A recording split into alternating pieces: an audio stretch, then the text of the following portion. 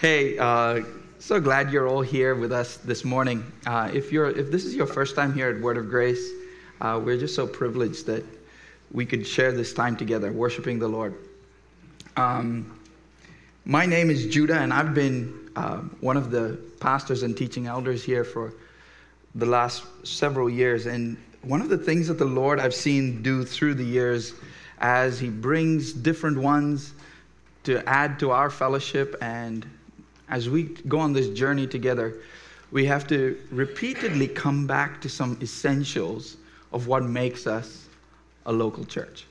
Okay, and this is one of the reasons why we're going through this series right now, is that we understand that what we're doing here in this meeting is not attending church. Okay, so before we get too far into the year and too far into what our plans are for what we think we need to learn, we need to make sure that at every so often we need to make sure, like, hey, are we still on the same page together? Are we still singing the same song? You know? And this is one of those things that we would repeatedly like to do, is to make sure that we get the heartbeat of God when He calls us the local church.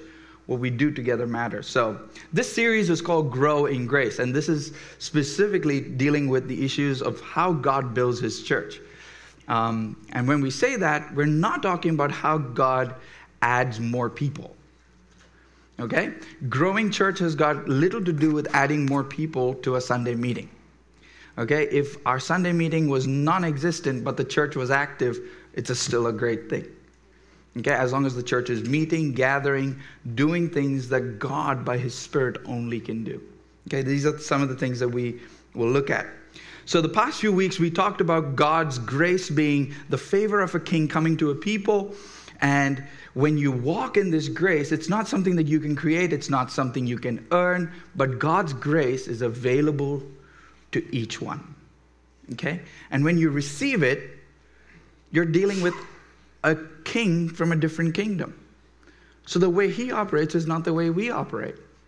So there needs to be a mind change. There needs to be a mindset that shifts to think the way this king does. And we use the word ambassadors, and the Bible uses this word ambassadors in this context, that we have been sent out or apostled out, and I talked about that a little bit last week. This word apostle is often connected to the word or title that someone holds. And that's a sad thing, because that is not the intent of that word. It is specifically something that God can send. Someone God can send. And guess who He sent? It's in John 3:16. God so loved the world that He, that word there is apostled. He apostled. Who did He send? Jesus. So Jesus was an apostle. There you go. Okay. So who was the first one that we're talking about as far as the greatest apostle that it ever was? Jesus. Jesus was the greatest apostle there ever was. And He was sent out from this kingdom to bring the kingdom of God. What was Jesus' purpose when He came? It opens, Luke talks about this. He preached the good news of the kingdom of God.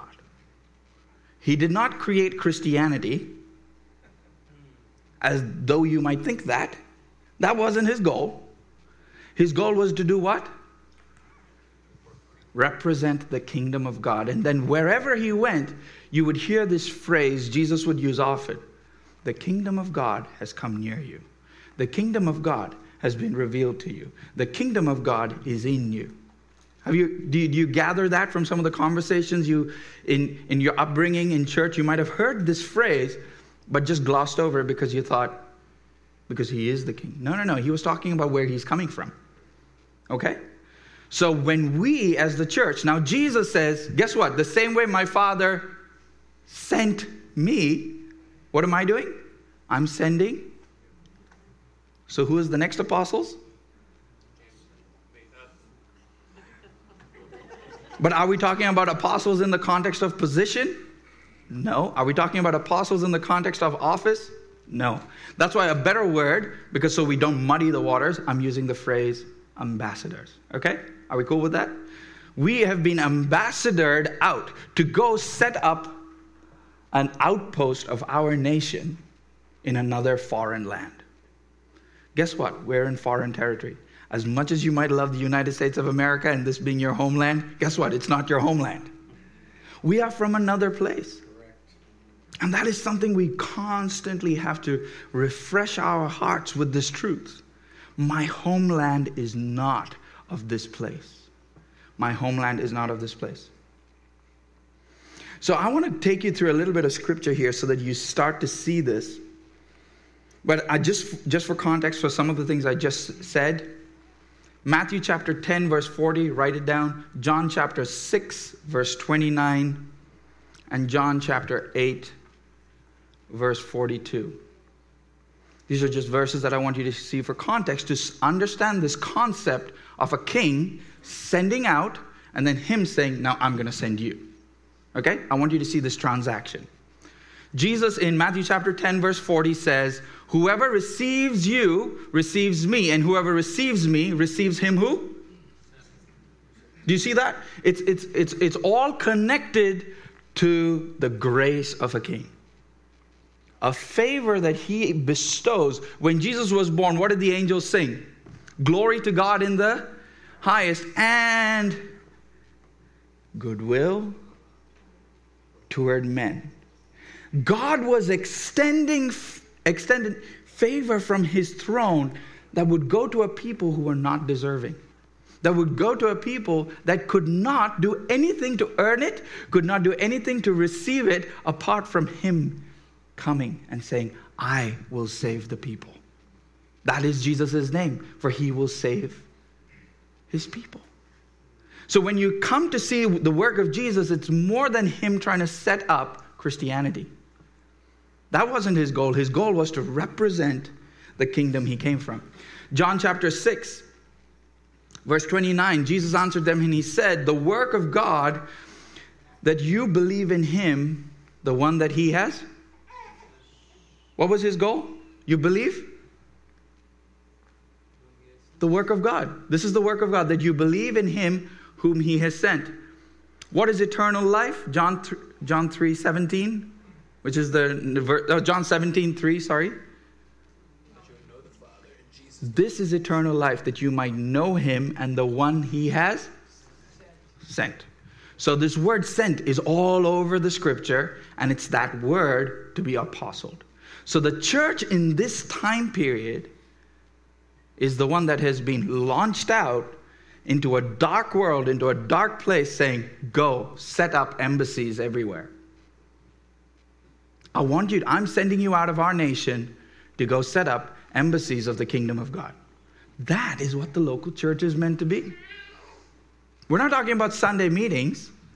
We're talking about people who together meet with the living, abiding presence of God and then go out into their job, or when they have the neighbors over for dinner, or when they're helping someone mow the lawn, the conversations that happen there.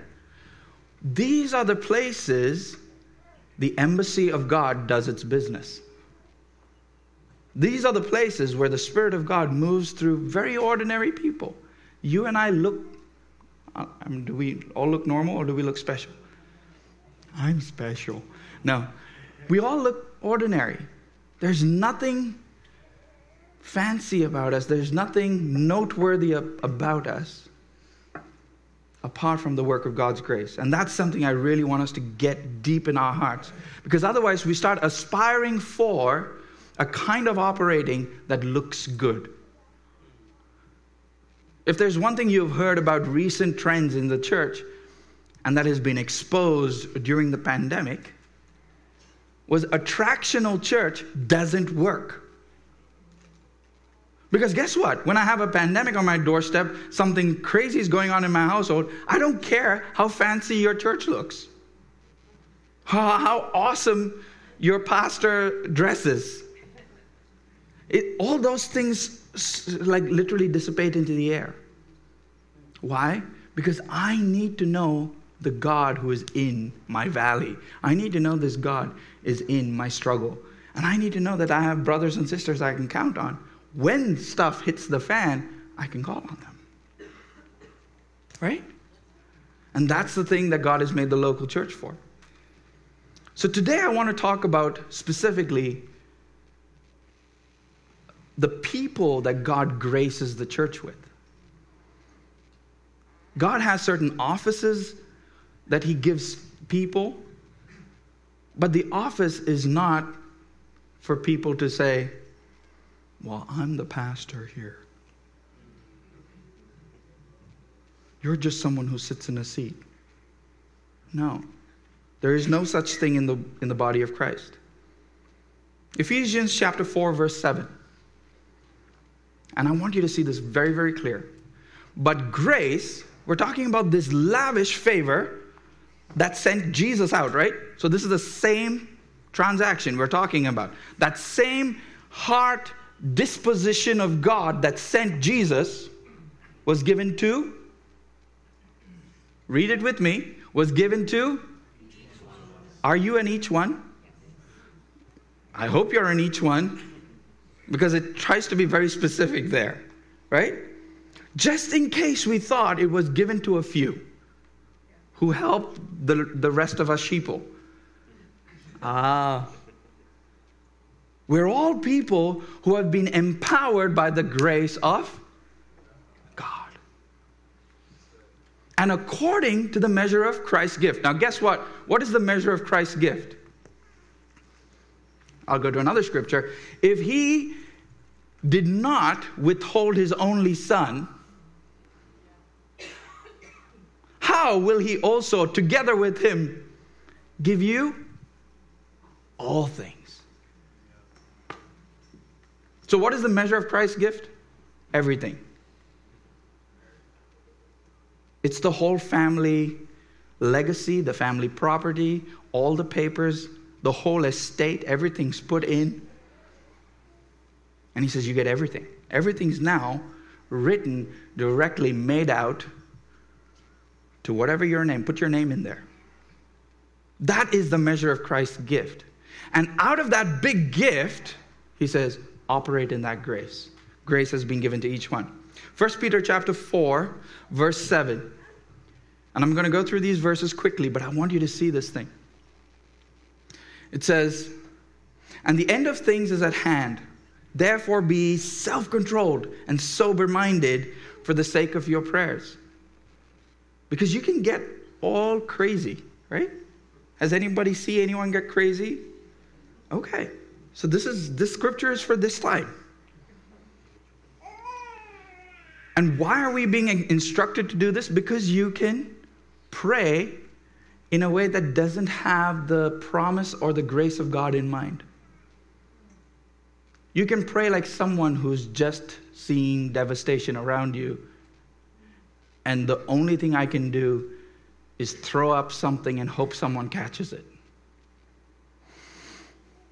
And what is some of the things that set the groundwork for this in the church? He says, above all, keep loving one another earnestly, since love covers over a multitude of those stupid things that you think your neighbor in the church thinks.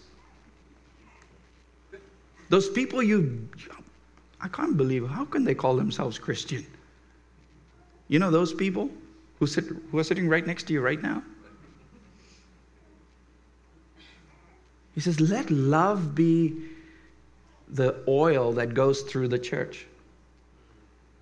That all those places that we bristle up against each other, that can so put us in opposition to each other, he says, hey, you might think differently on a whole bunch of things, but let the love of God control. This is what sober and self-control have to do with. Control that attitude that wants to lash out and say, I can't receive anything from you. No, not from you. If you change that viewpoint, then maybe I can receive something from you. Especially now, the tone that we have in the church right now needs to listen to this. Show hospitality to one another without grumbling. This is something that we got to get used to. Life groups are starting up this week. This is not just because it's a trendy thing to do. This is part of what makes us the local church. We cannot. Now, for those of you sitting in this corner, the likelihood of you knowing the people in that corner not possible. We don't have enough hours in the week to get to know everybody. But you can get to know a few people. And intentionally, you cannot say, well, nobody talked to me. Well, did you talk to anybody? Did you go and say hello to anybody? Well, this church, they didn't say hello quickly enough. Okay. Sure, we do want to be a welcoming church. We do. At our Sunday meetings, we do want to welcome everyone with open arms. But guess what? The real business is done in our homes. So find somebody you can get coffee with. If you don't have an apartment, if you don't have a home that you can have people at, meet somewhere else. If you have kids and they're crazy, go to a park. Figure it out. You're an adult. You do this with your life. The issue is we want church programs to do it for us. And that's what I'm standing up against. Okay? There is no church program that can help you be in authentic relationships. You're the only one who can do that. But when you say, hey, we've not met with you, I don't know you, but would you like to come over for dinner? There we have a start. Okay. Verse 10. As each one, again, here's that stinking word again. As each one has received a gift, use it to serve one another as good stewards of God's varied grace. Can you reach and define God's grace in a box? Oh, this is what it means. Make meals for people. No, that's not hospitality. Guess what? Hospitality could be helping someone clean their floors. Don't come over for a meal. Clean my floors and help me do that. That'll be really great. Oh no, washing people's feet. That's, Jesus did it, so guess what? Don't wash people's feet. Let them wash their feet. But wash their feet in the context of, what are the places that you need to be cleansed? That I'm willing to come and cover. I'm willing to serve you in that capacity.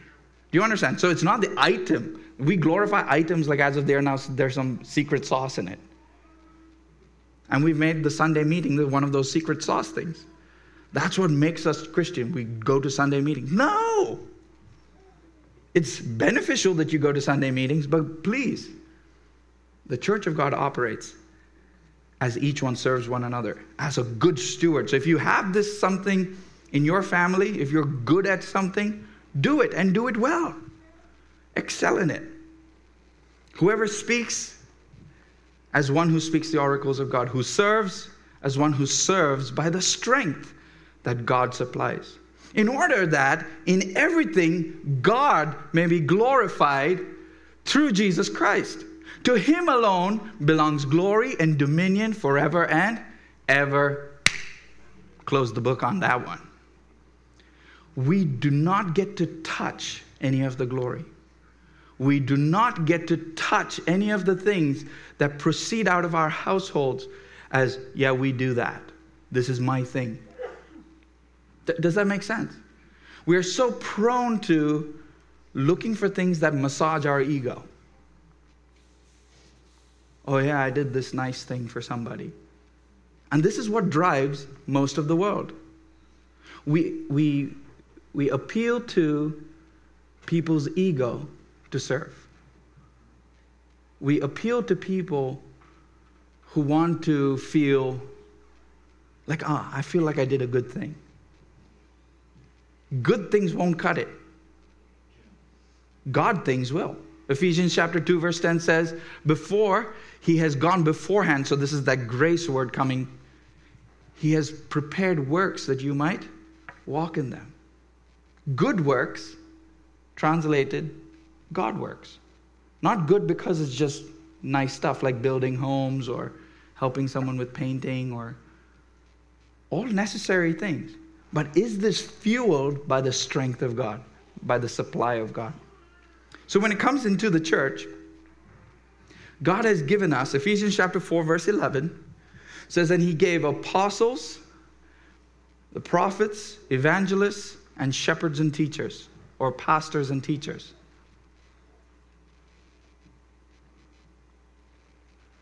And what did he give them for? To equip the each ones. He gave these gifts to the church so that the each ones can be equipped. Because the each ones sometimes don't know that grace has been given to them. So God has given us apostles, prophets, evangelists, pastors, and teachers for this purpose. Apostles specifically, and I'm going to now just unpack a few of these things quickly so that you see it. Whoever receives me receives the one who sent me. Remember when Jesus said that? We often are so used to the title of apostle being something, the 12 that wrote, or the 12 that were disciples of Jesus. And we say, those were the apostles, so there are no more apostles. Scripture very clearly tells you after Jesus ascended, he gave the apostles. So that itself falls flat when people say there aren't apostles. The purpose of apostles isn't a title. The purpose of the apostles is a function.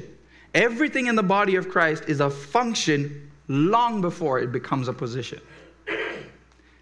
And we as the body of Christ really need to get our head around that. So when God calls apostles, apostles are people who are sent to establish a new work or establish a failing work.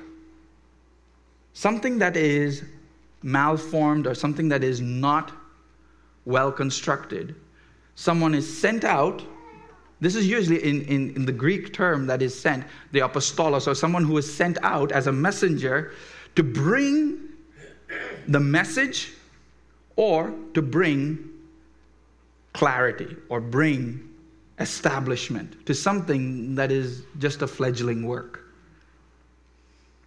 So there are people that God has gifted to the local church who specifically carry that gift right now in our church, who go beyond the surface issues, who are able to get underneath and establish things. Does that mean we give them the title apostle? No. I would be very wary of giving anyone any title. Why? Because you don't see Jesus operate that way. Wherever he went, how many times, every time people said, give us your title, and he would say, I've come to serve my Father. And then they would say, you are this. And he was like, well, that I am. Why won't you tell us who you are? It's because that's not the point here. The point is the glory of my Father. He laid for us a foundation that we would not get carried away by titles. Even though he says, I am your teacher. I am your God. I am your Father. I am the wonderful counselor. He never shied away from those things. The honor that is due to him is worthy. But it's never in the context of functioning. So functioning always trumps everything else. So when God calls apostles within the church, he calls them specifically to establish and to pioneer. Okay? So be aware of that. And these are people that God calls.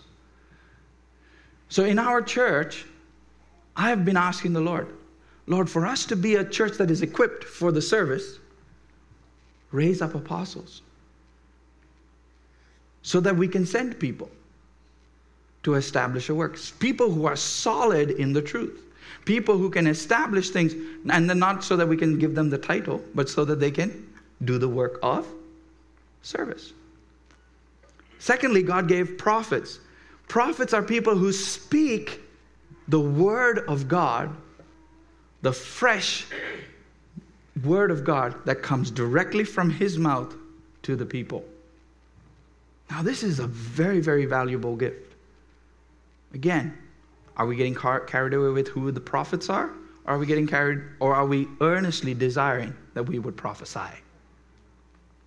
Scripture calls us to be a people who grow in these gifts. And guess what? If we're a people who apply ourselves to getting more and more mature in handling these things well with humility, I'm telling you, there will be a recognition among the body, this person is a prophet of God. Not because they gave themselves a title, but because they are recognized for the fruit of their work. Does that make sense? And sadly, on television or on the internet, there are tons of people who go by the title prophet. And half of them are bunk. Right? Just speaking out of whatever they feel the people want to hear about a situation that's going on. And give them just enough direction that's vague enough that they will be like, well, it didn't pan out, but this is still the will of God. So people have got to despise the gift of prophecy in the church because it's muddled up with all this other garbage. But that should not be so. But God gave this so that the church hears the word of the Lord. And this is something that I want you to hear. This was the word that the Lord gave while we were worshiping. Specifically, that there were people whose head had been downcast. And I asked the Lord, what is, and I saw the Lord, it was in the form of a picture, and he said, I want to do this. It was almost the hand of the Lord coming and reaching for your chin and lifting it up. That was the word. And in that context, God had us sing that song. Now, they had already prepared that song. It wasn't something that happened in the moment. But God was specifically addressing places that are dry and dead that needed the fresh word of the Lord to be spoken. So now, this is an each one thing. Son of man, prophesy to these dry bones. Do you see how this will work in the local church? It's got nothing to do with anybody on stage or someone trying to do something fancy. This is you in your home. You know the situations you're going through. God has given his spirit to you, and he says, now speak. I will give you utterance. Don't try and make up some hyper spiritual sounding, and therefore I declare unto you. And don't get all fancy. Lord, what have you given me to speak? I will speak that. To my child, to my spouse, to my boss, to my workplace, my situation. I don't know. There are so many things going on. But the Lord says, I will give you fresh word. Isn't that an amazing thing that the Lord has given that to his local church? That we have resources from another kingdom. It's not things of this place. It's not good thoughts. It's definitely not good vibrations. It is something that comes directly from the throne of God for a people who are committed to him. He gave to the church evangelists. These are people who preach the good news of God's kingdom. These are people who have a unique ability with just such a disarming clarity. I mean, and I've seen evangelists operate, and I've done the work of an evangelist for when I was much younger. And every time I would share the gospel, there would be just a favor that God would give with people who are far from him. You're walking down the street and God would give favor for someone to hear the gospel. And it was an amazing thing to watch. But when I was training under some evangelists and to see, how is this guy talking about hell and death and all of this stuff so clearly? And this person's like, and it's in a very disarming but very clear way that draws someone to repentance. I have no idea how that is done. It's not a gift that I have, but I do the work. Because all of us, it's in each one thing, correct? So the grace comes from where? Does the grace come from me? Is it my gift? No, it's his. So he's the giver. So I say, there's a person that the gospel needs to be shared with. I'm not an evangelist by profession, but guess what? I can do the evangelism. I can share the good news I have. And if he equips me in this area and graces me for it, guess what? Word of grace, we might have a few evangelists on our hands. But are we looking for the title? No. Okay? So I want you to always see that in that context. Finally, we see pastors and teachers. Now, this word is joined together. If you look at the way the sentence is structured, it's structured where shepherds and teachers are put together. Not because they're just one person, but there is a very key distinction here. The word pastors and teachers have to do with a function of feeding, caring, and leading. Okay, so it's like almost like one function that's kind of wrapped up together. But there are people who have pastoral gifts, and then there are people who have teaching gifts individually. And you will see other portions of Scripture that talk about that. But the reason why I see this in Scripture joined together is because this is what God calls the shepherds of his flock. You know the one phrase that does not come in our Bibles? This is the only one place where it is ever used in the New Testament as a noun. The word pastor. Guess what our Christianity is pinned on? Pastors. How many times does it appear in the Bible? One.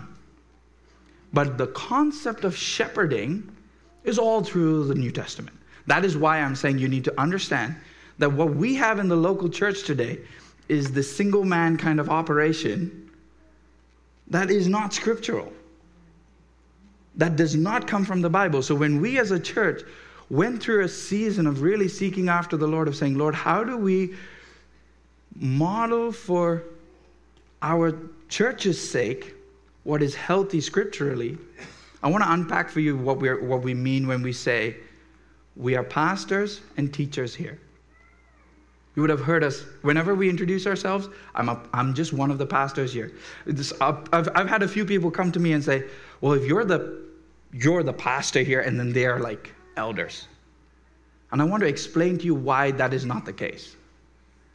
Scripturally, okay? Because we understand the term pastor, that is why you will hear us use it. Because that's the one that, if you've come from a different church background, you're more used to that word. So we don't want you to be confused when you walk in, well, who really does anything here? We don't know. We want you to know that we are the ones who, if you had a question, you can come to us. We are pastors here. But I want to unpack this word because the word pastor is not an office as much as it is a function. It is uniquely a function that God has given for his people. Guess what you do when you're a parent? You pastor. If you do not have, everyone who has a kid has to grow in a pastoral gift. Does that make you a pastor? No. Are we making sense here? Everyone who has a kid has to grow in a teaching gift. Does that make you a teacher? No. So now do you see, there is something that is quite natural about this context of caring and raising up, which is built into natural life, but within the church of God, God says, I will call out a few who are trustworthy, who can be in charge of this, of caring and teaching. And those people in Scripture, and this is the term that is used more widely in the New Testament, which you will hear more often, and it's the word elder. Okay? So I'm going to unpack that a little bit more. So these are people who God, if you look in Jeremiah, I love this verse. In Jeremiah chapter 3, verse 15, this is God's heart. God says, I will give you shepherds that are after my own heart, who will feed you with knowledge and understanding. If we really in the church are to have pastors, people who flow after his heart. These are not people who are looking for a title or who gets to be the boss, who gets to be at the leadership level. It's not about levels. It's about being people who care more about his heart. The Apostle Paul, someone who had the title. Do you know, if you read through the letters of Paul, what is his first introduction?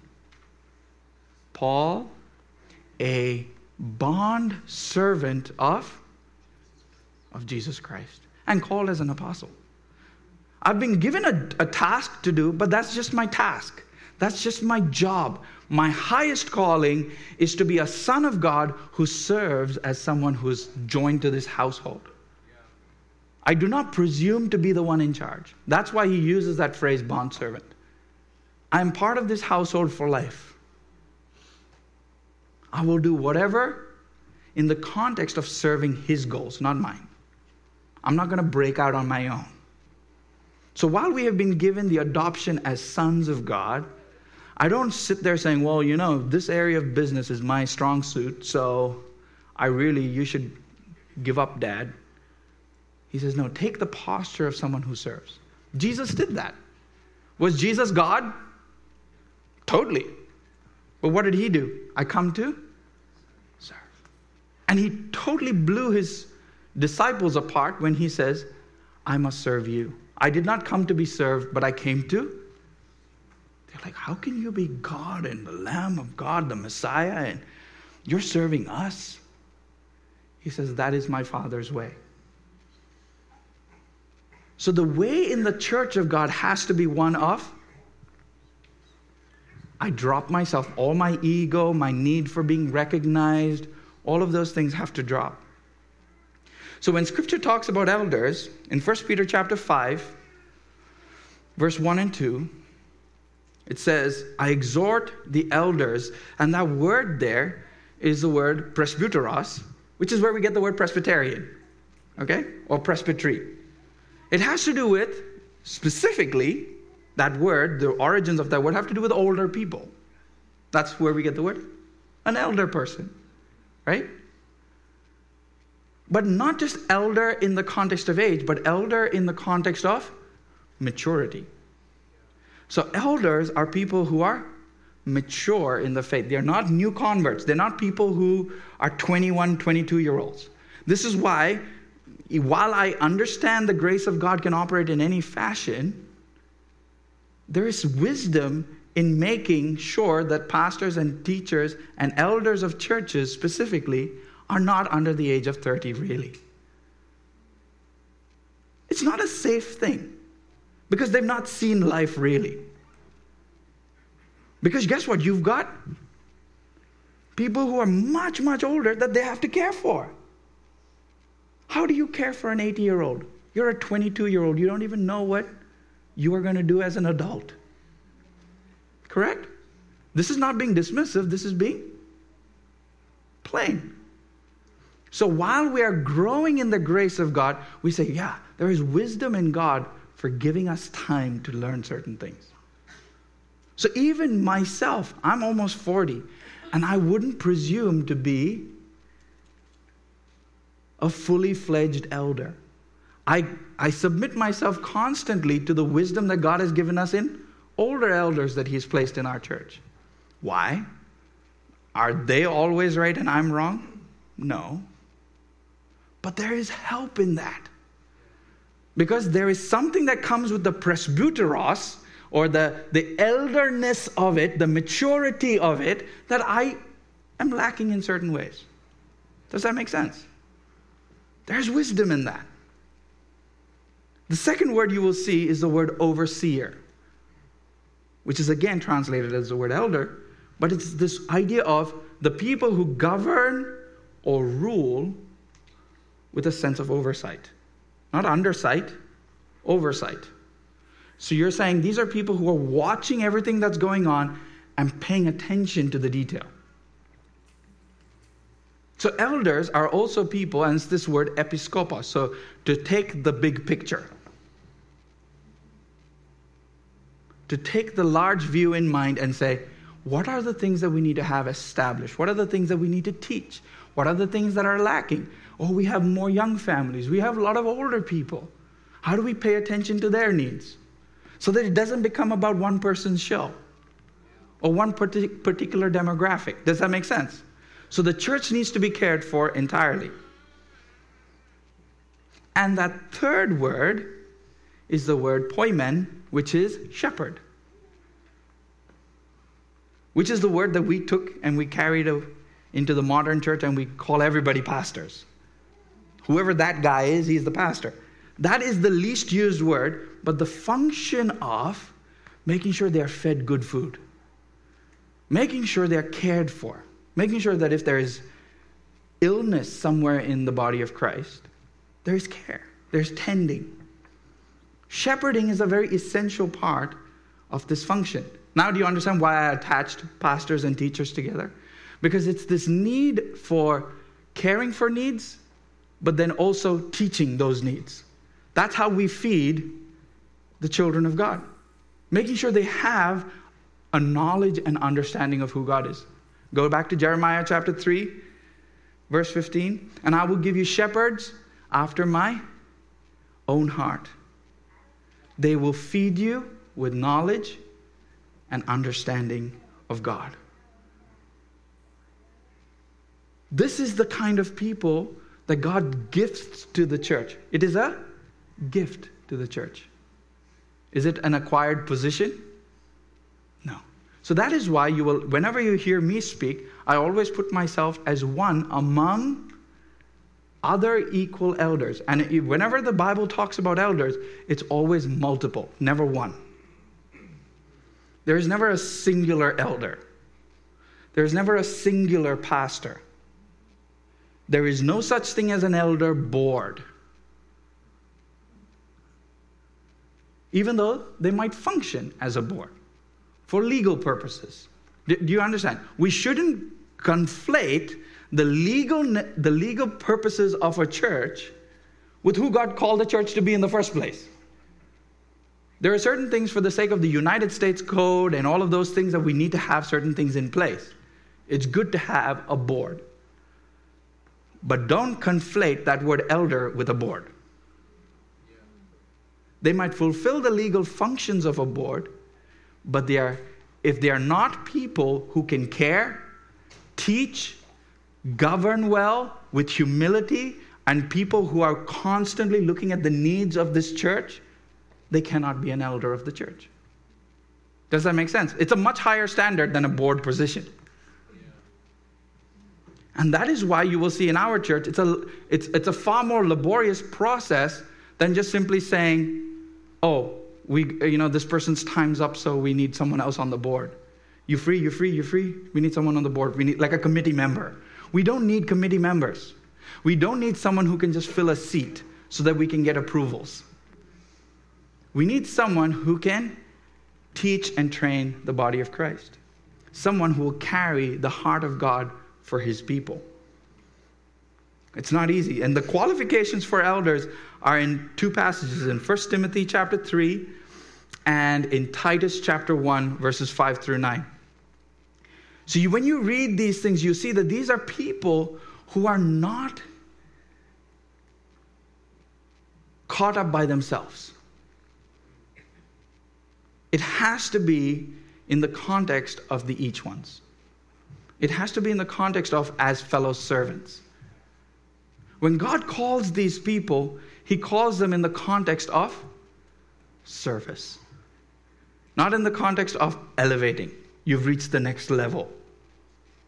The problem is in our world, we're so used to next level, next level, next level. So what's your next level? There is no next level. We're all on the same level. Each one of us. The people God gives you in Hebrews chapter 13, verse 7, it says, remember the leaders who spoke the word of God to you. Consider them the outcome of their way of life and imitate their faith. So are the people who lead us worthy of imitating? Or are they like people that you're like, oh, yeah. Like, why are we following after people like this? Are they people worth following? That's a shepherding concept. Are they people worth following? Not that we make it about them, because it's an each one thing, but in the context of, do they carry the king's heart? Are they people who are just caught up with themselves? Hebrews chapter 13, verse 17 says, obey your leaders and submit to them, for they are keeping watch over your souls, as those who will have to give an account. Let them do this with joy, not with groaning, for that would be of no advantage to you. So when God gives us elders, when God gives us people who shepherd us through this season, it should be something that's joyful. It should be something that say, I love to serve you. Right? So as we go into a season as a church where God will start raising up other elders in our church, we need to be making sure that we're looking for the heart of God in people. We're looking for people who will only serve His purposes, not an agenda, but then also submit themselves to the work of God. Similarly, deacons are people who are servants of God. And this is why in our church specifically, we have people who function in different specific tasks. But is that task a singular task? We're all called servants of God. It's that word diakonos. It says, for those who have, according to the grace of God, each one has been given, let each one diakonos, let each one serve according to the grace given. So we're all deacons. Who are deacons here? We're all deacons. As an elder, I'm a deacon. I serve in the capacity of eldering. While in the church, and this is where I want to draw this slight distinction, because there are specific tasks that might need to be given.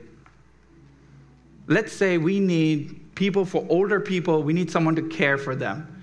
And we say, specifically, we would like to have a deacon who cares for older people's needs. We need a person who can dedicate themselves to the care of young mothers, because that need is there in our church. Who can we count on and we can say, can you be a deacon off? Does that make sense? So wherever a role is given or an office is given, it's not to say now suddenly that person is the deacon. Because we're all deacons. The issue is, do you function in that specific calling? So there is something for the church to recognize. This person has a unique gift of working in care homes. So for our care ministry, we would like to call this person the deacon for this care ministry. Does it make sense? So it comes out of function. It doesn't come out of office. All of these things. So even the elders of the church cannot be given as an office because, well, he looks like that's his next level. It has to be in the context of serving the body of Christ. Amen? All right. I think I'm going to stop here for today. As we pick up next week, I'm going to go into the gifts that God gives to each of us in the context of how it operates with the shepherding of the church. If you've been able to get a communion cup, if you could grab that. Could I grab one, actually? Will, could you throw me one? Thanks. You had two. Thank you. I got it. So, when God calls us as a body of Christ, He calls us to oneness in Him. Let me just see if... Can someone check if the youth are coming in or if they're staying there?